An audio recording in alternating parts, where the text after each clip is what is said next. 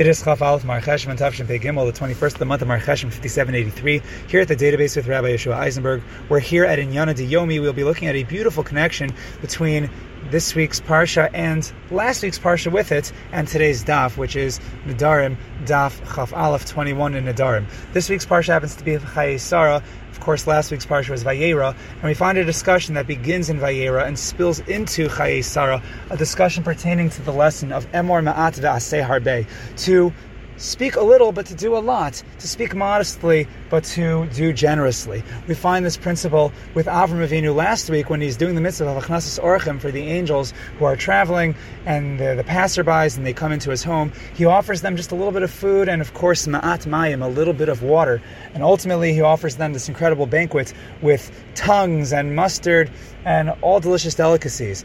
And yet we find on the reverse side of this lesson someone who speaks a lot but barely even does a little, and that of course is Ephron. In his conversation with Avram in the business transaction over the Ma'aras HaMachpelah, which Avraham wants to buy for a burial place for his family and of course for Sarah Imenu, and Ephron speaks up this big game about giving it to him for free, and yet ultimately Ephron would divulge the price tag of 400 silver shekels, very expensive price, and yet Ephron ultimately charges Avraham that amount of money. He accepts that amount of money for Avraham, demonstrating that as much chesed as he's willing to talk about, he's not really willing to deliver on it. But we find this very concept emerging right out of our daf in a discussion pertaining to Nidrei Havai, the concept of Nedarim, vows, pledges of exaggeration.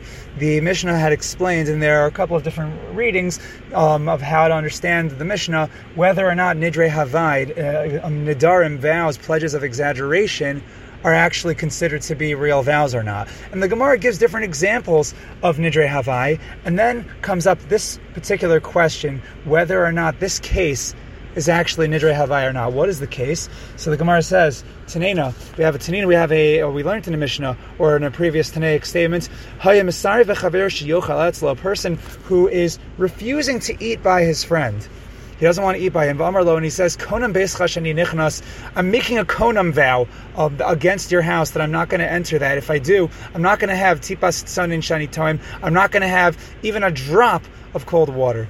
And guess what the Gemara says? Mutter likanes leveso. He's in fact allowed to enter that person's house and to drink some cold water. Why? Apparently, his real intention was just to eat and drink. When he made his vow, what he meant is, I'm not going to eat or drink any regular drinks, but something like cold water, that's something that he did not intend in his statement. And the Gemara says, why should that be true? Va'amai. If you look at his actual words, he said even a drop of cold water. Allah says the Gemara must be a mishtai inish hachi. Apparently the way people talk, they talk in exaggeration. And we see that even though he talks in exaggeration, really that's not what his konam neder had included, because it was just an exaggeration. He didn't mean it literally.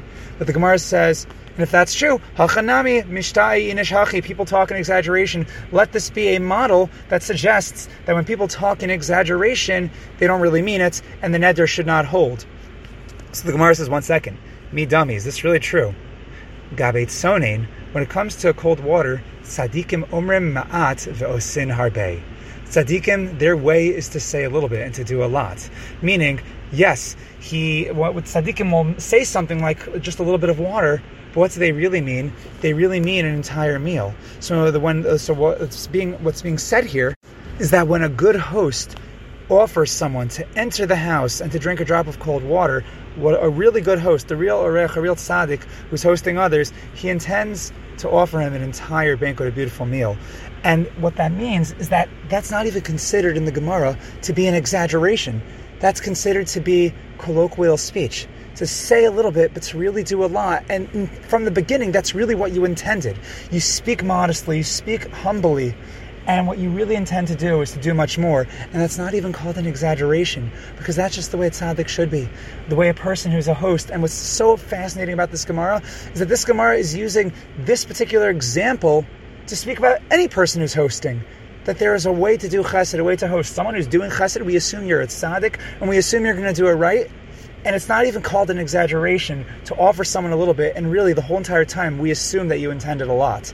Meaning that when we say just a little bit of water, from the beginning, when you say not even going to have a drop, what you mean is I'm not going to have the achila and the shtia that you intend to offer me, the delicacies, the banquets, and all the incredible drinks, whether it's wine or anything else.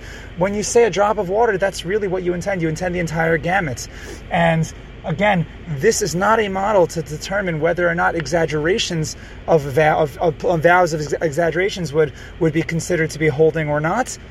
But the whole point is that the general principle, something that we should aspire to, is this particular lesson of doing a lot, and even though you're only saying a little bit. And what's beautiful about this lesson is we find it again at the end of Chayei Sarah, when Rivka, of course, she offers, and not only offers, but delivers water for Eliezer and all of the camels, living up to the chesed of the household of Avraham Avinu, making her the perfect wife for Yitzchak to enter the family and to be the matriarch to take over for Sarah Imenu. Things come full circle with this beautiful principle of making sure that we do more than just what we say, to be Emor Ma'ad VaAseih Harbeih. Anyway, if you enjoyed this share and others like it on the podcast, you want to partner up with us here at the database with a sponsorship, all you have to do is reach out to me at thedatabase@gmail.com. It's the data then base BEIS@gmail.com. Also, if you have questions, comments, concerns, recommendations, or you want to join the database podcast WhatsApp group for updates and links for every uploaded share, same thing. All you have to do is reach out to me at thedatabase@gmail.com. Thank you for joining us here at the database. Have a wonderful rest of your week and a wonderful Shabbos.